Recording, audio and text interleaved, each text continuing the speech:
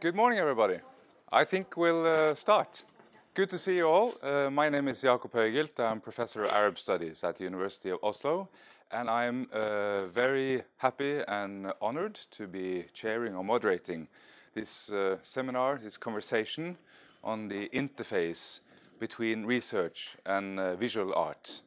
And we've got a very interesting panel and a pretty tight schedule, so I'm not going to talk for long.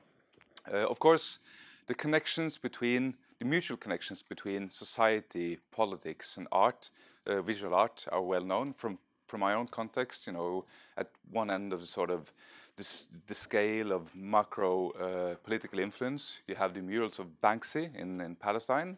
And in the same place, at the other end of the scale, you have the micro effects when Palestinian kids are able to get a break from a bleak day and have art therapy classes and art classes in refugee camps. These connections are, there are tons of examples. Now, less talked about and less known, but no less real, are the connections, the interface between art and research, and that's what we're going to talk about today from sort of both ends of those two things, art and research. And we have a wonderful panel of artists and researchers.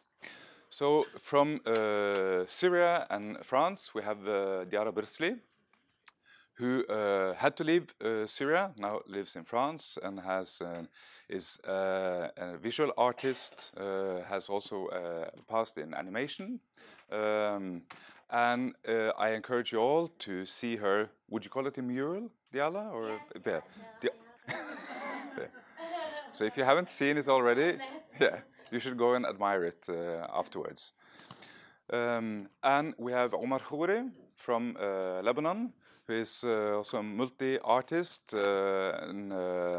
For me, I'm a lover of comics, so I know him as a co-founder of Samandal, a famous Lebanese comics collective and a hub for visual artistry in the Arab world. But you've done many other things too, gaming, signing, painting. And Maya Janmu, who is a professor in international migration law at the University of Oslo, has worked extensively on refugee and human rights issues, and particularly in the Middle East and Lebanon. And Cindy Horst, who is here from PRIO, anthropologist working extensively on questions to do with culture, agency, and violent conflict, and how you get inspirational and transformative acts in context of violence. Now, we're going to start off Maya and Omar, who's going to introduce a brand new comic, which is in front of you, almost all the tables, Cardboard Camp. And I'll leave you to talk about that. Then Cindy will present her research project Transform. And then Diala will talk about her forthcoming comic on her Syrian childhood, autobiographical comic on politics in Syria. And then there will be a conversation and then Q&A where you can have your comments and questions, and I'll try to be as efficient and keep as good time as possible. So without further ado, then I leave the floor to Maya and Omar. Thank you so much, and it's so lovely to be here, and thank you everybody for showing up this heat wave day when I know everybody is very busy before the summer holiday. So last night we did the Oslo launch of Cardboard Camp, which is a graphic novel that we have been developing for almost a year and a half now, right, Yazan? Yeah, I've written it together with Yazan Asadi, who is over here. He's unfortunately not on stage today, but he was very much on stage yesterday. And with Omar as well. And we were a group of 10 creatives that have worked for a very long time on turning research that I have done on Sudanese refugee protest outside the United Nations High Commissioner for Refugees into a graphic novel, essentially. So that resulted in Cardboard Camp, stories of Sudanese refugees in Lebanon. And here are just some photos also from the protest camp that I've been researching in Beirut since 2015. And the book essentially follows three characters, Fahima, Sultan, and Kudi, as they make their way from Sudan to Lebanon and then to elsewhere. So Act 1 follows their individual journeys from Sudan to Lebanon, mostly via Syria, and then from smuggling, or like by smuggling from Syria to Lebanon. And then Act 2 depicts them all coming together outside UNHCR to protest their conditions in Lebanon. Sort of their marginalization, particularly among other refugee groups that have been deemed of greater political interest to the humanitarian sector in Lebanon for the past 10 years or so. And the final Act 3 tells us what happens next. So this is the reason why I'm here today on stage. And I can say that this is my first time being involved in research-based visual storytelling. The learning curve has been very, very steep. My co-creators have been very patient with me. I think that I'm the one who walks away from this having learned the most. That's at least how I'm feeling. And everything started with Yazan and I working together, mostly over Zoom, but also in Beirut, but a lot over Zoom, to write the actual script of the comic. And that took about eight months, something like that. And then we drew in Omar and, in addition, 3 more artists. And it grew from there turned into this massive project. And to a large extent, we actually did use dialogue that came straight from my interviews. So even though these characters are entirely fictional and the events are fictional, it's fair to say that everything has really happened. We also draw on videos that protesters have taken themselves of their interactions with UNHCR staff outside the office. So we try to keep the authenticity of the research material at the same time that we have taken some sort of artistic leeway that maybe Omar will say some things more about. And in the writing, we've also incorporated a fictional researcher in Act 3. So some of those, or some of you who have the comics in front of you can look at Act 3, and we have a fictional researcher who at one point emerges at the protest camp and then subsequently narrates all of Act 3 through her research and notes. Just a final word before I hand over to Omar. The comic is available to read and to download online, cardboardcamp.net.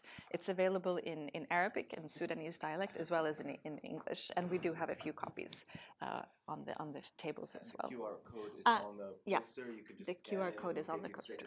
Yeah. Yeah, it was. I mean, I learned a lot working on this as well. It's not true that you maybe learned more than me. It's hard to compare, but I did learn a lot because my job on this was to, I drew Act 2, but I was also the art director for, in charge of like holding the whole vision together because we had 3 other artists other than me. Maya and Yazan wanted kind of a way to control how everybody works together so that it all comes out as one thing and you don't have it scattered around. So we had 3 artists in charge each of the individual characters whose stories we follow. And in Act 1, if you look at the books, you can see it clearer. You see the individual stories kind of running parallel to each other. And so the first character, Fahima, was drawn by Noemi Hunain. And the second, this is the third character, who is Kudi, who's drawn by Siren Mukhaybir. And this is a character that's called Sultan, and he's drawn by Anthony Hanna. And in Act 1, we had the 3 stories running in parallel, but we wanted each person to be drawn, like the story of each person to be drawn by individual artists because it kind of gave them an individual voice because each part of that is narrated by the character themselves, and you kind of, the handwriting also gives you that individuality of this person is speaking now, and each each character had a unique color also to signify their story. Here, there's the yellow color that doesn't exist in here. Here, the pink color is what stands out, and then here's the blue color. And this is when they're kind of having a separate journey. And in Act 2, is the act that I drew, is when they all kind of come together, which is, yeah, there we go, that. And you have all three characters taking part, so all the colors are now intermixed. And this kind of, we wanted to emphasize this kind of togetherness that they all felt like, because in their origin, in the stories in Act 1, they all feel quite alone and quite separate from anything. There's no sense of community, that there's nobody they can rely on. But here in the camp where they were doing this protest, there was this sense of camaraderie. They finally felt like they belonged somewhere, and there was people who were listening to them or understand them. So we wanted kind of to unite that under one artist, mixing all those colors together. And I've also taken out the black outlines, kind of to soften also the hard contours of everything. And then eventually, at the end of the camp, which is broken up at the end of chapter 2, comes Act 3, where they're separate again, and the colors are also separate, and then each story is individually finished by itself because they each went their separate ways. Yeah, and that's basically what my job was, to hold these things together, visually work with the artists. They each had their own individual styles, their individual visions, so it was part of my job to not to make them all look like they're the same thing, but try to have them keep that individuality while at the same time having the work be coherent altogether and be able to fit on the same page at the same time and not be too distracting or all over the place. Yeah, so that was my job on the cardboard camp, and I hope you guys can enjoy it, look through and see what we've done. And yeah, it was a great experience. I learned a lot. I had never I've edited a lot of stuff, but I've never kind of directed 3 people, like such a tight team, and been so involved in every, in their panels, be like, okay, this angle is a little bit off, or this doesn't work with the story, these panels are too similar. So it was a nice experience for me to get to know the artists quite intimately and watch them kind of grow and evolve and get better at what they were doing. So yeah, that was quite wonderful for me. It's a fascinating comic. I mean, on the visual narrative and research levels for me, and we're certainly going to talk some more about that. I have questions about it. But first we'll move on to Cindy and then Diala, and then we'll open up a conversation between all of us. Yeah, thank you so much for this kind of fast act.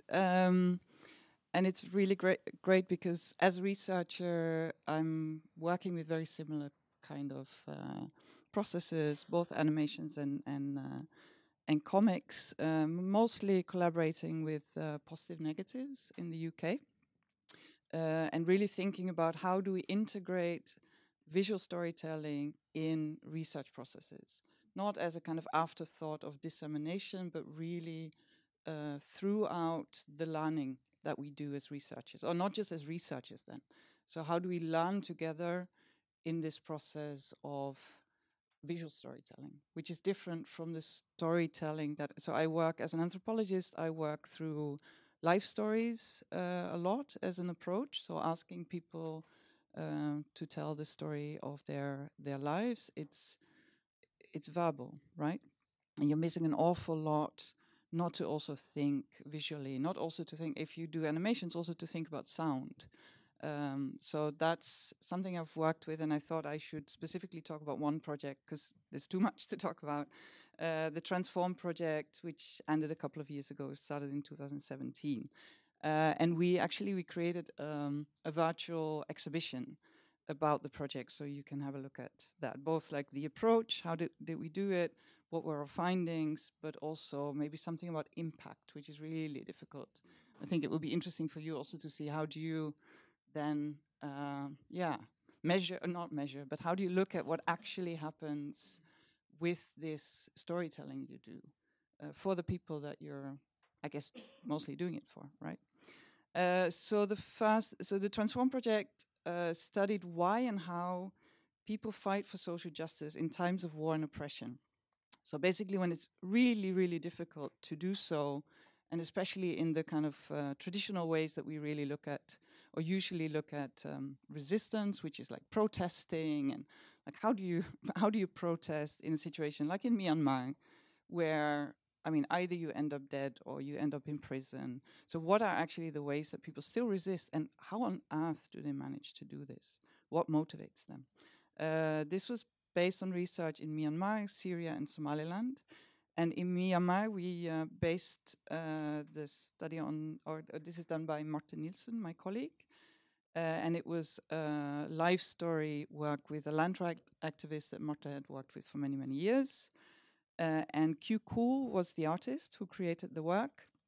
And she managed to visually really express very strong emotions, for example, of fear, despair, while telling a really powerful story. I love this picture. This was taken by Bendix from Positive Negatives. While Marta had worked with the land right activist and she collected the story, actually Q Cool came back with the team to meet Dobak Jo. And she was told the story herself. And basically Marta and Ben just kind of went and drank coffee somewhere. And it was really powerful to see across generations and ethnic dividing lines also, and urban-rural differences. This is basically the facial expression that Q Cool apparently had throughout that conversation. So for her, also an incredibly powerful experience, which I think is very important to think about. What if we think about ripple effects, what are they? I think this was a very powerful ripple effect. And this is an example, like afterwards in the protests in Myanmar, the Spring Revolution from 2021, Q Cool's work has been appearing frequently in the protests. For Syria, I think this looks familiar to you, Diala. The focus of the animation was on activist humanitarian people who focused on providing Syrian children with education. Diala was the artist, and the research was done by Kjetil Selvik at NUPI. And I think also nice with the focus on education, because you've done an awful lot of work related to education. And again, also the images very powerfully visualize emotions and stories in ways that reach audiences. I mean, I can't do this. I don't know whether you've ever read any of my academic articles. It's not really there. Yes, but so what happens is, like fear, you feel it in the body. So an animation like this, you watch it and you feel it in your body, which I can never achieve. Then for Somaliland, the UFO struggle for justice. So we created this, it's both a comic and an animation. There's some comics there for those of you interested. It tells the story of the UFO, which is a group of teachers and doctors who during the dictatorship of Siad Barre contributed to the healthcare system. And again, like it's impossible to politically challenge things, so people find other ways. And this was in the north, which is present-day Somaliland. The artist was Pat Massioni, and his 80s style, I think, fitted really well because this actually took place in the 80s. The comics and animation was particularly complex because it represented a story of a group of people. And then also afterwards, the civic action of students, of ordinary citizens. So there we really work with a script writer to kind of do the work. So if you are interested in more, I really encourage you to look at the virtual exhibition, and I will pass on to Diala.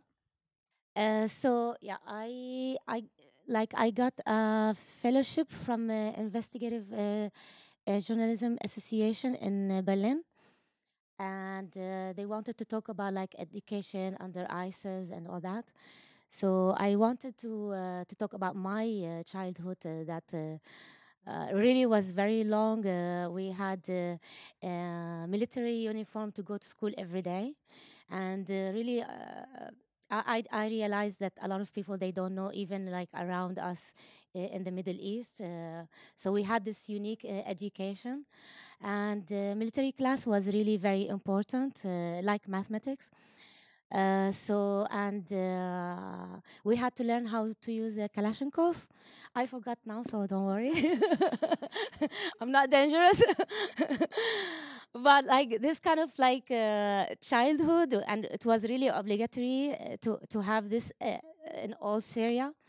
So I thought like it's a big influence. If you want to talk about like Syria was normal before the war, no, it wasn't normal.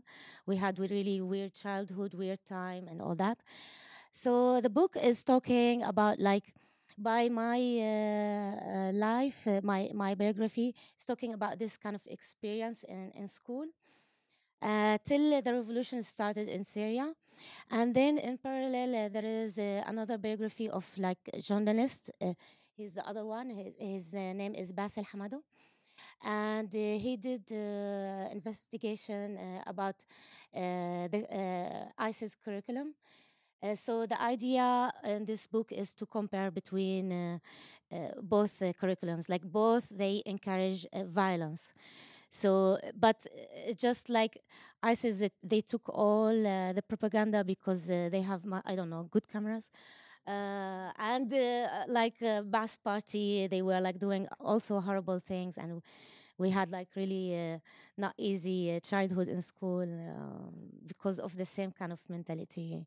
But yeah, like we have a campaign in Syria, we call it Same Shit.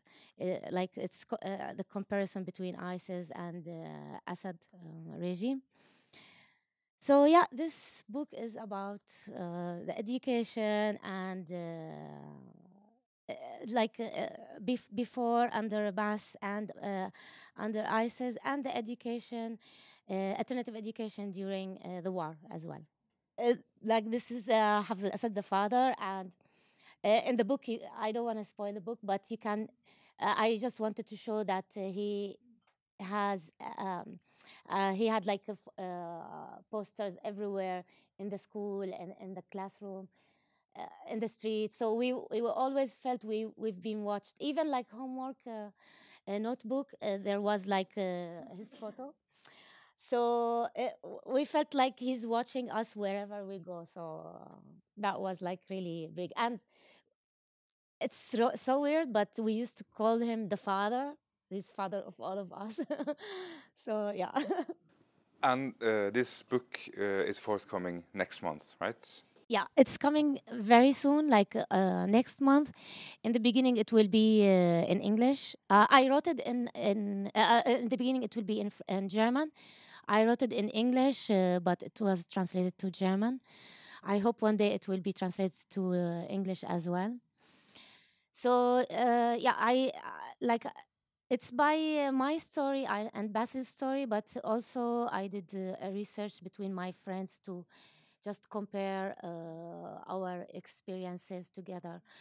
And yeah, how, because also like there was yeah, so we can't go to the next step if we don't do a military summer camp, for example. So I didn't do the military summer camp, and I studied the rest of the school, high school, at home. So yeah, this is when you refuse to do military.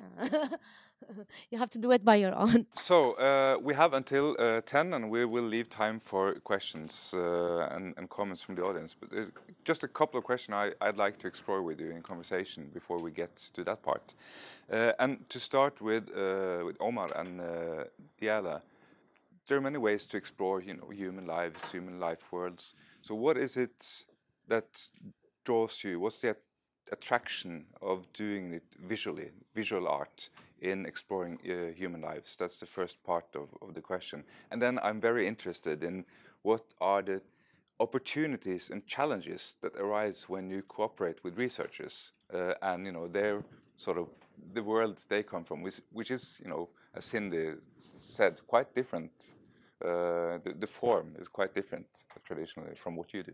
For me, it was very important to do it visually because, like this kind of memories, they were not documented in any way. And even sometimes, like I was searching on Google to find like photos as reference, but it's not really easy to find. And also, like when I was like doing research, it was by Facebook, my Facebook account. I realized like there is many people they had no idea that this happened in Syria.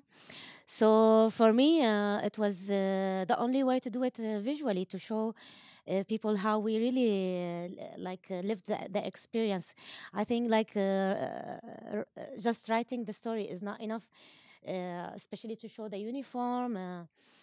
The military coach that was really scary, for example, and yeah, all these details. Also, she had like patch. She always had patch of like Hafez al-Assad photo on her vest. So yeah, these kind of details, and like as I said, like Hafez al-Assad. Photo and status was everywhere. Like visually, you can really reach to this point to show people how terrifying it was, like and also like the ISIS part as well. Of course, the ISIS part is everywhere because, as I said, they had good cameras. But yeah, I think it was very important to make it as comic as well. Yeah, to show the reality. Yeah.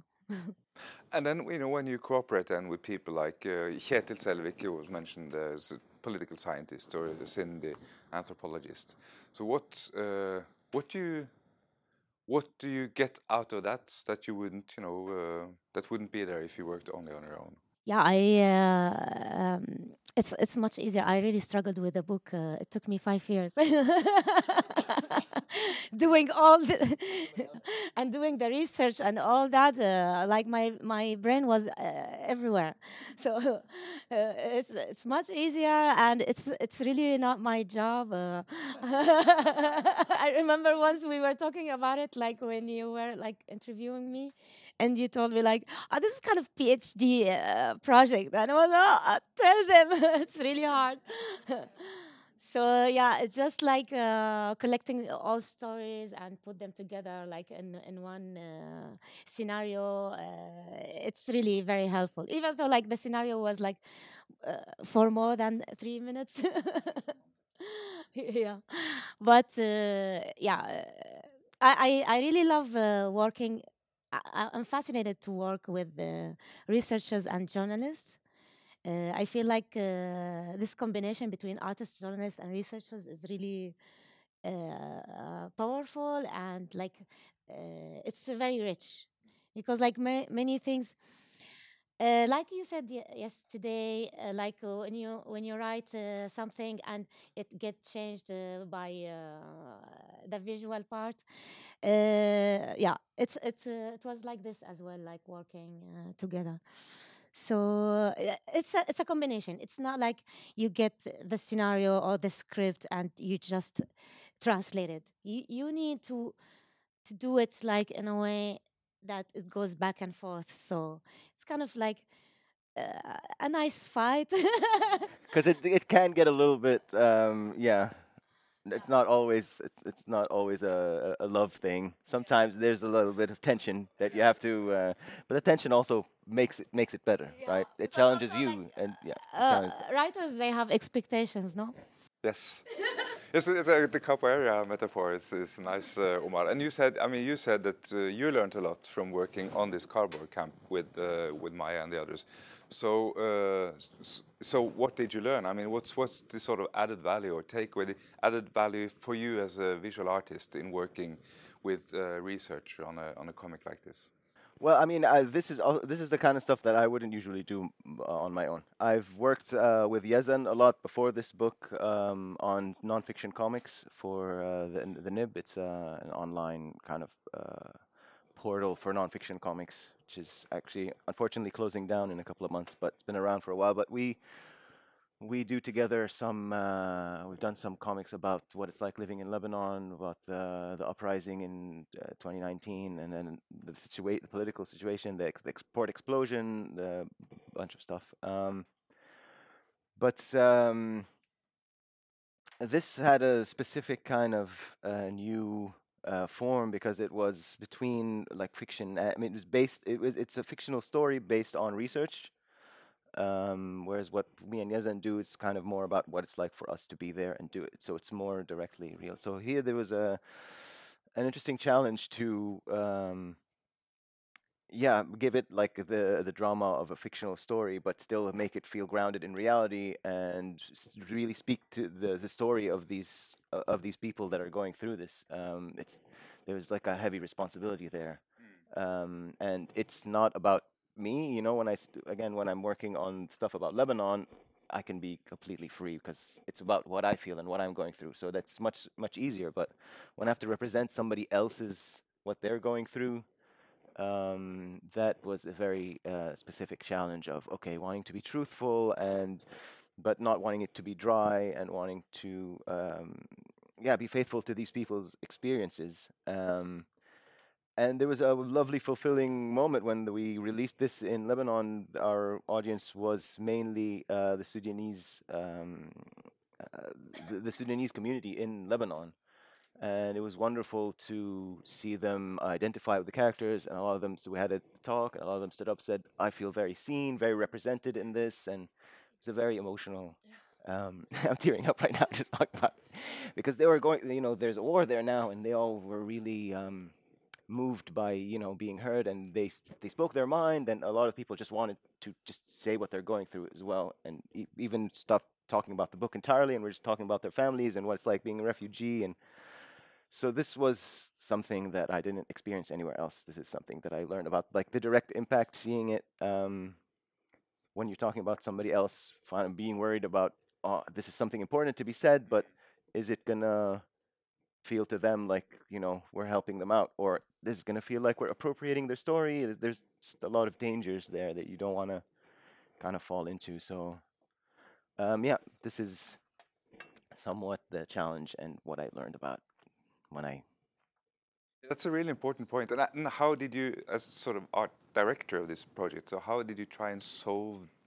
So obviously it was successful. I mean, because people felt they were represented. But while you were doing this, and you couldn't know beforehand. So how did you try and work to make sure that that you could represent them as well as possible? This being not somebody else, not in your mind. Yeah, well, I mean, we tried to base as much as possible on research, visual. Looked up a lot of things visually, and Maya had a lot of videos taken on people's phones from the actual protests that happened. I mean, this is one. It was a number of protests and camps that happened throughout 2 or 3 years, was it? But they were kind of yeah, longer than that, and they were kind of combined into one theoretical one that we called the cardboard camp. So we took a lot of these videos and looked through them, even though there aren't they're videos that people take in secret because there's cops there and you're not allowed to. So you have to just kind of freeze frame it and be like, oh, this is what this person looked like. This is what the gate is like here, and this is because you're not allowed to go to UNHCR and take photos of the building or what the police is dressed like, or all of these things are just high security things. So you have to kind of sift through the background and like the fuzzy photo and freeze, It's just Sorry to interrupt, but we had a lot of discussions about what it looks like outside UNHCR and how we should depict that, because and yeah, absolutely inside, because what's interesting and also very, very frightening in a way is the way that the outside area and the inside as well of UNHCR has changed over the past decade, sort of reflecting the large number of refugees in Lebanon. They have sort of securitized.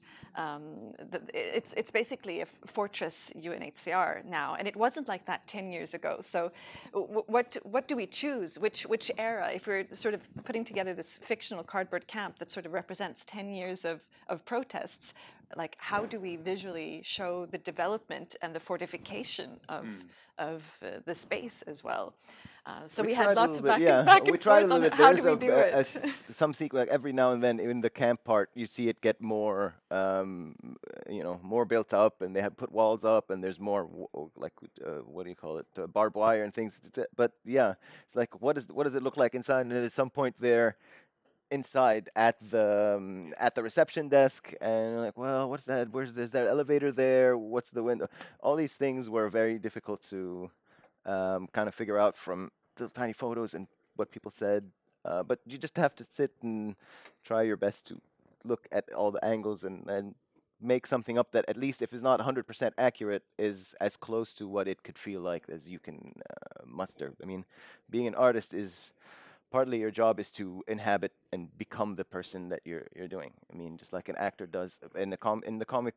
In doing a comic, you're the actor, but you're also the director, and you're also the scenographer, and you're also the cinematographer, and so you also have to be like, okay, what is it like for me if when I go through this? I'm standing at security, and there are a lot of personal experience that I can draw on that I've been made to feel this way, like going to get a visa as a Lebanese person, going to get a visa at like an American embassy in Lebanon.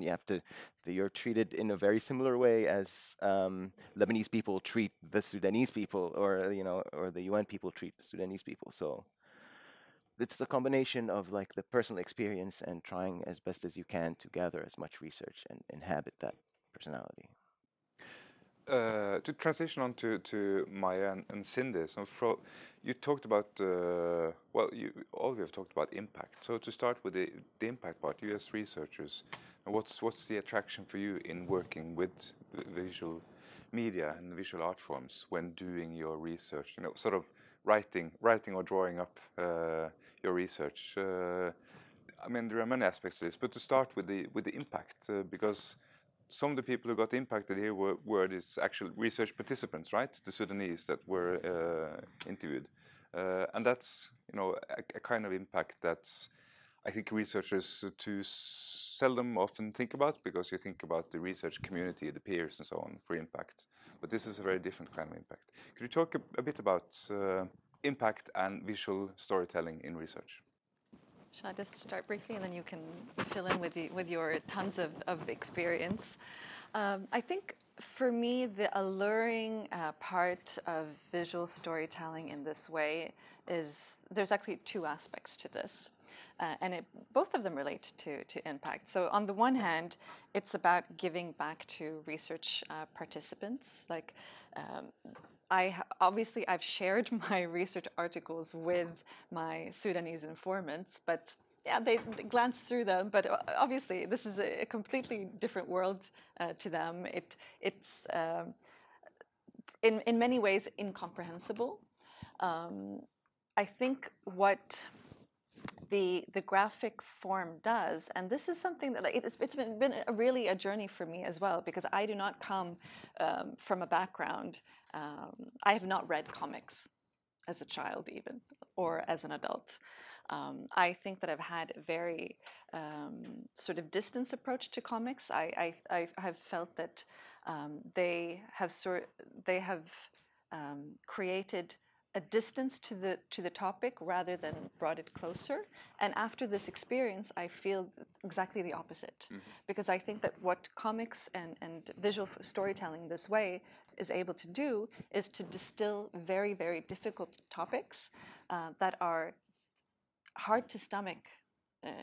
Sort of if you even look at them visually, like if you have a photograph or if you have footage, like some of the videos that we've been looking at when we've been preparing Cardboard Camp, they're almost too much in a way, So I think that this form, it manages to distill very, very difficult and emotionally difficult topics and make them more accessible, but not negating sort of the core of it in any way. So I think that this also reaches out then to the research participants in a way. So it's about representation and giving back to the community, but it's also about, if I'm just allowed to say something about policy impact, I think that this form of visual storytelling has an opportunity to create empathy in a way that obviously our research articles do not.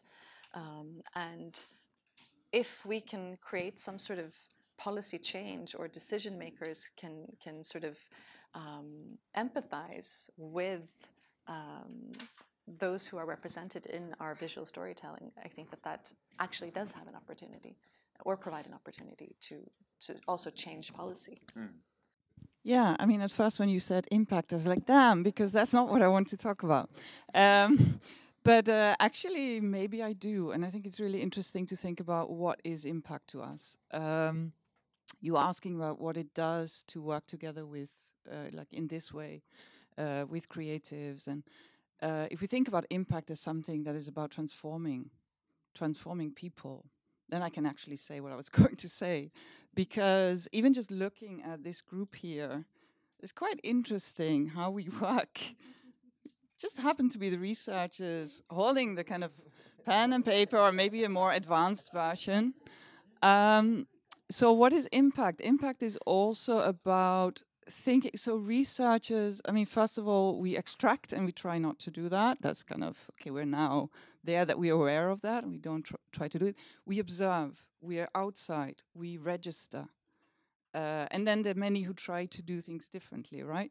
But that's basically what the researcher does. And that requires this, it requires noting, it's a very different way of just kind of being in the here and now and kind of relating to what's there in front of you, right? And I feel that that's, to me, the biggest impact of working with creatives and artists, is that I start increasingly questioning. It's actually really complicated because now I'm like, how am I going to write my articles? Because very often I don't do this anymore because it feels so wrong on so many levels. But then I was also going to talk about, like, you were talking about this heavy responsibility. I loved working with artists for the first time and realizing the dilemmas and questions are actually very similar.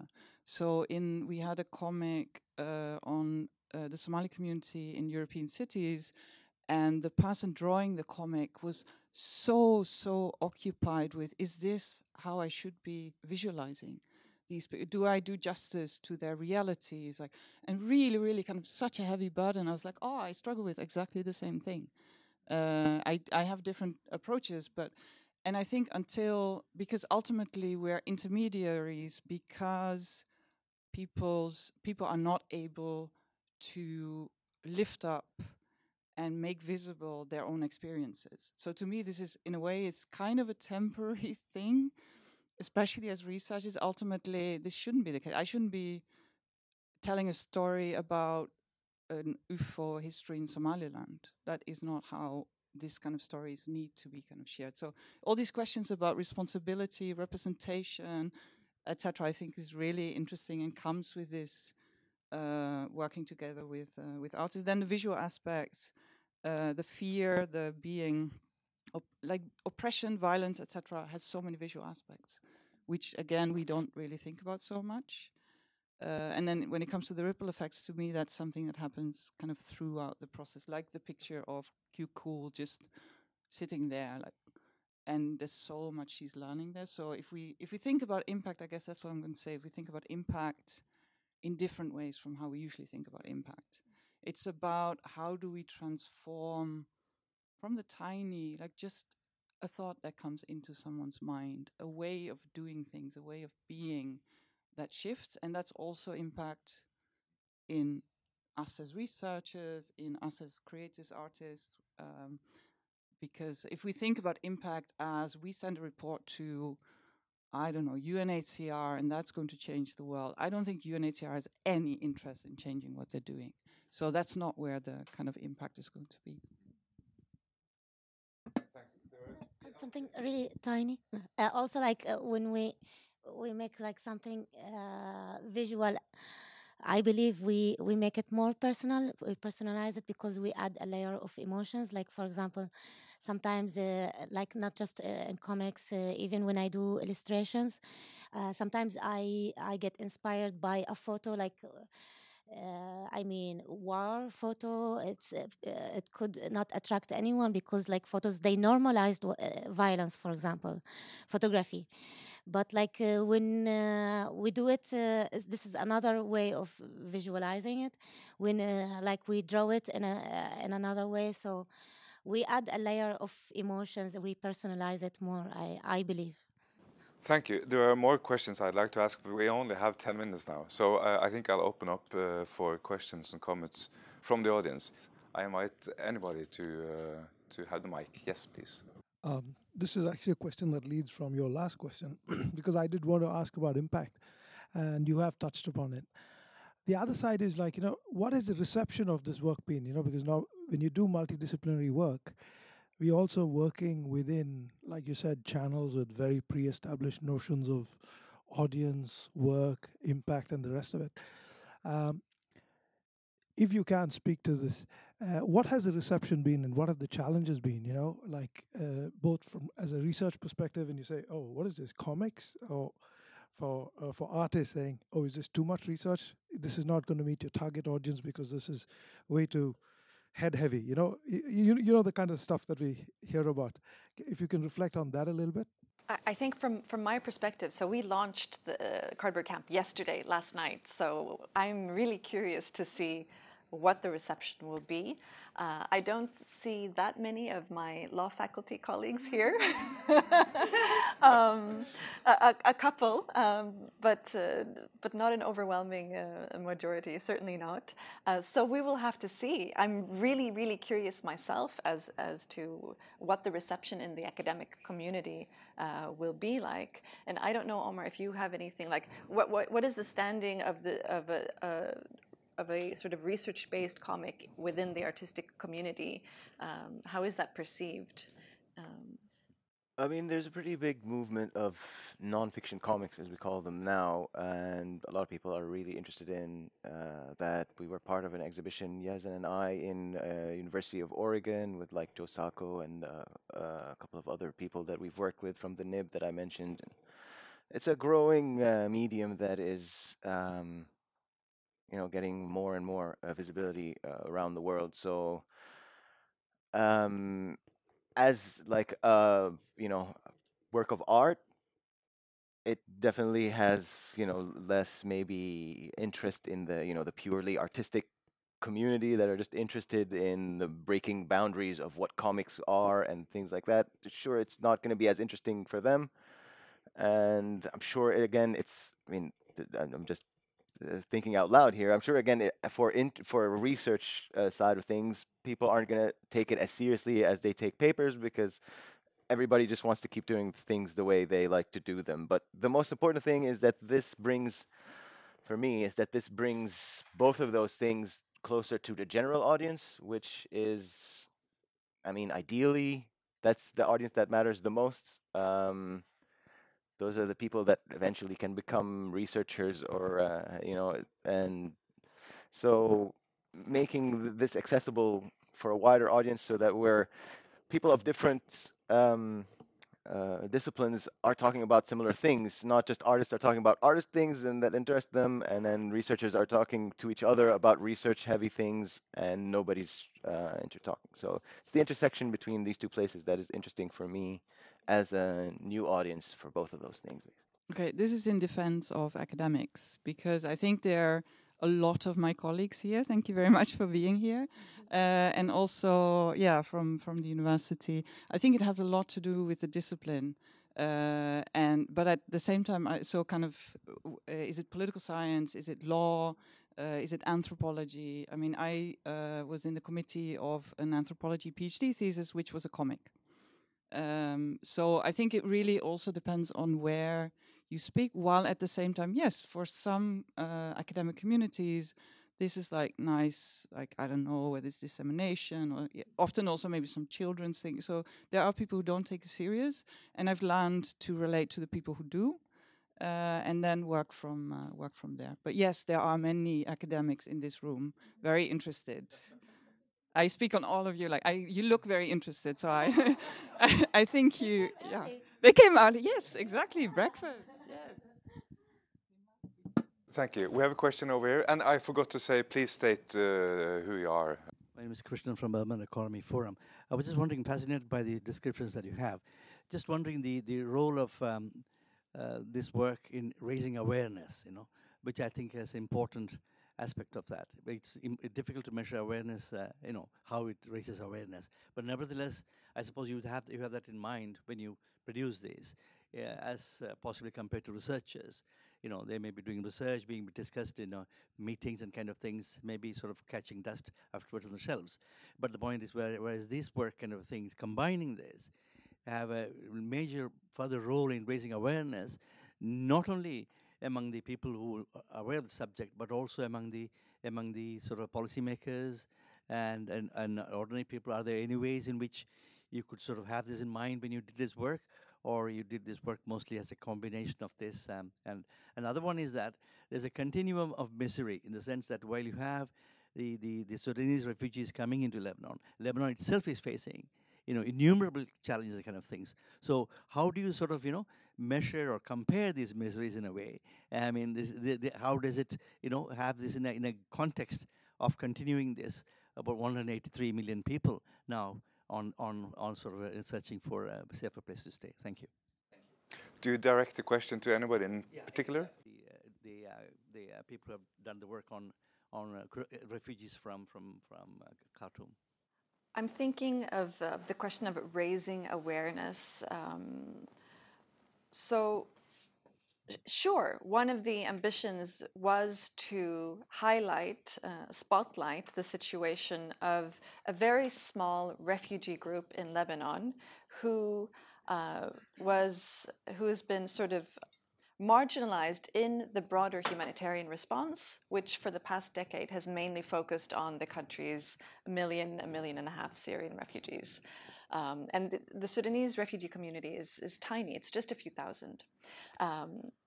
And the UN's vulnerability assessment itself shows how marginalized this group is in comparison with other refugee groups in the country. So certainly there was an intention with doing this comic in sort of showing or spotlighting the very difficult situation of a very small group of refugees in Lebanon. So certainly that was an ambition. And the other question, I don't remember. Oh, the situation in Lebanon in general. Obviously, we cannot do justice even to the full stories of the people that we are sort of representing in the comic. And this is just a snapshot of a situation. And I would say that it's sort of the research took place before the economic collapse, before the revolution in 2019. So all of these aspects have not really been included in what we've done here. I don't know if you want to add anything on sort of our thinking around. I mean, my personal thinking as I was doing it is, I mean, you basically have to compartmentalize all the miseries in your different sides of your brain. I know that I know so many people in Lebanon that are going through so many terrible things right now, and I can't be thinking of all of those things while I'm doing everything yet. And I'll have to just kind of focus, try as best as I can to focus my mind on the specific misery that I'm working on at the moment. And there's just really no other way to do that. It gets really heavy, but what are you going to do? That's just the way of the world. And that's not only in Lebanon. I mean, there are endless amounts of people in the world that are going through terrible, terrible things. And focusing on one sometimes feels unfair for everything else that's going around you. But unfortunately, you're just one person at one given moment, and you can only do as much as you can do at that moment. So you try to rein your mind into, okay, let me focus on this and try to do the impact that I can do on this specific thing. And then when I have a few other minutes, I'll get depressed about everything else that's going on, or try to come up with or work with somebody else about it. Yeah, I mean, there's an upcoming project that I'm working on with somebody that's about like a much larger problem, and now I'm moving on to the next batch of misery to try and tackle. But yeah, you have to just kind of do it bit by bit, spoon by spoon, spoonful by spoonful. But I think this is also something that we talked about a bit as we were going to launch this in Beirut last month, because we were thinking like, what will people think when we're launching a comic about the situation? And then we invite the Sudanese community, who is struggling even more today than what they were doing a few years ago. And what are they going to think about us making a comic and a comic about their misery as well. Because obviously we've had sort of we've showed parts of the comic during the process to people in the community, but just gathering the whole community with lots of diverse voices. What will the reception be amid the ongoing misery? But it was generally, I was positively surprised at how important the community as a whole actually felt that this was. Yeah, definitely. But just also wanted to go back to the multiple miseries. I just something slipped my mind. I was literally actually working with Yazan on another comic about living in Lebanon through the economic collapse at the same time, which I just finished yesterday. I sent off from here, from Oslo, at 3 in the morning. Actually, when I got from the airport, I lost my bag at the airport. They didn't give me. I filled in the report for the bag, and then I had to send a comic to the States about living in Lebanon and going through the economic collapse and how it is right now. And it starts out actually with a bit of a story that Maya was telling us, which is you wake up in the middle of the night, the room is shaking. Is it an earthquake? Is it you try to turn on the light to find out what happens? There's no electricity. What can you do? It's kind of goes that. So the compartmentalizing happens like really simultaneously, and I sometimes when I'm talking about this, I completely forget the other stuff that I'm talking that I was doing. So this is why I'm like, oh yeah, there was literally one that I'm working on right now at the same time. So that one is called "Living in Lebanon," a multi-genre survival game, and it's framed like a video game, and you're going through it like, oh, you wake up, this is happening. What do? You know, you go to the window. It's drawn like living in Lebanon through this collapse is like a video game of choices. How do you what worst choices? You know, which bad choice do you choose out of the terrible choices that you have? So, thank you for this super interesting presentation. I'm Eleanor. I work here at Priya as a research assistant, and I just wanted to reflect a little bit on the medium of the comic, because to me it seems a little bit like the obvious choice in combining research and art, and it still has so many elements of sort of this traditional research. Like it's you have the textual element, and then you have the sequence of the panels, and it's sort of a very clear narrative, and all of these can also be found in academic writing, hopefully somehow. So I was just wondering, especially to the artists in the room, like where do you think this collaboration can go, or where do you think it will go, and can we sort of make it even more abstract, or can we take away the text, can we take away the panels, and can we sort of where can we push the boundaries, and where do you see this developing in the future? All right, so I was wondering, I don't know if I remember it right, but you said something about having the stance that is like the text is inspiring the visuals and the visual is inspiring the text. So I would love to hear more about like this back and forth. And then also using visual storytelling as a research method throughout the process. Did it open up a new approach or a new area you wanted to explore with your research while using visual storytelling in between the research process? Wonderful. So the back and forth and the research process as a method for then Cindy and Maya, I think. And we need really short answers. We'll start with Diala. Because I remember it. No, but also like there is something similar as well. Actually, like for example, when we have the text, big part of it, it's translated to something visual. So we replace some of the text by the visual. So like when you were asking as well about this. Yeah, like sometimes, for example, when I work on a text with a writer, like I feel like there is something else to be added from my like visual memory or something. So I added in the visual. So we like. Sometimes this adds to the text as well. It's not just we replace something from the text by the visual.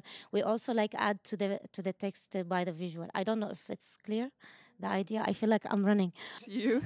I think it's mostly this becoming much more aware that the verbal focus is so limited. So kind of like this understanding of, okay, fear is deeply embodied.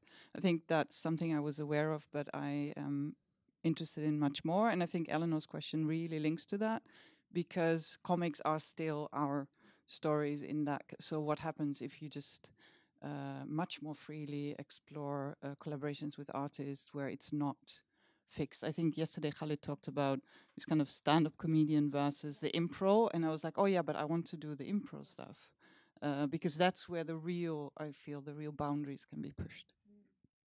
Yeah, I think it's interesting what you're saying is to if when the artists and the writers start working at the same time, like maybe something more interesting can happen. A lot of the times when you're working, the writer works for a while first, and then they get a thing, and it feels a little bit limiting for the artist, and you're somehow pushing back in some places because you're like, oh, I feel like this will work better once you see it visually, especially when you're sketching. You see a thing that's written down, you're like, okay, this doesn't really work that way. This has to be this way. Or when you see the line coming out of somebody's mouth, it doesn't read well, like it's somebody you're reading it on the page. And these are back and forth. And I think it's interesting to start together and have the collaboration be a bit more free. And when I work just with Yazan as well, because we're so used to each other, Yazan gives me a script, but also allows me the freedom to just kind of turn it on its head as much as possible, and then I'll give him something, and then he'll be like, okay, what if this happened? And we work a little bit more freely with this, and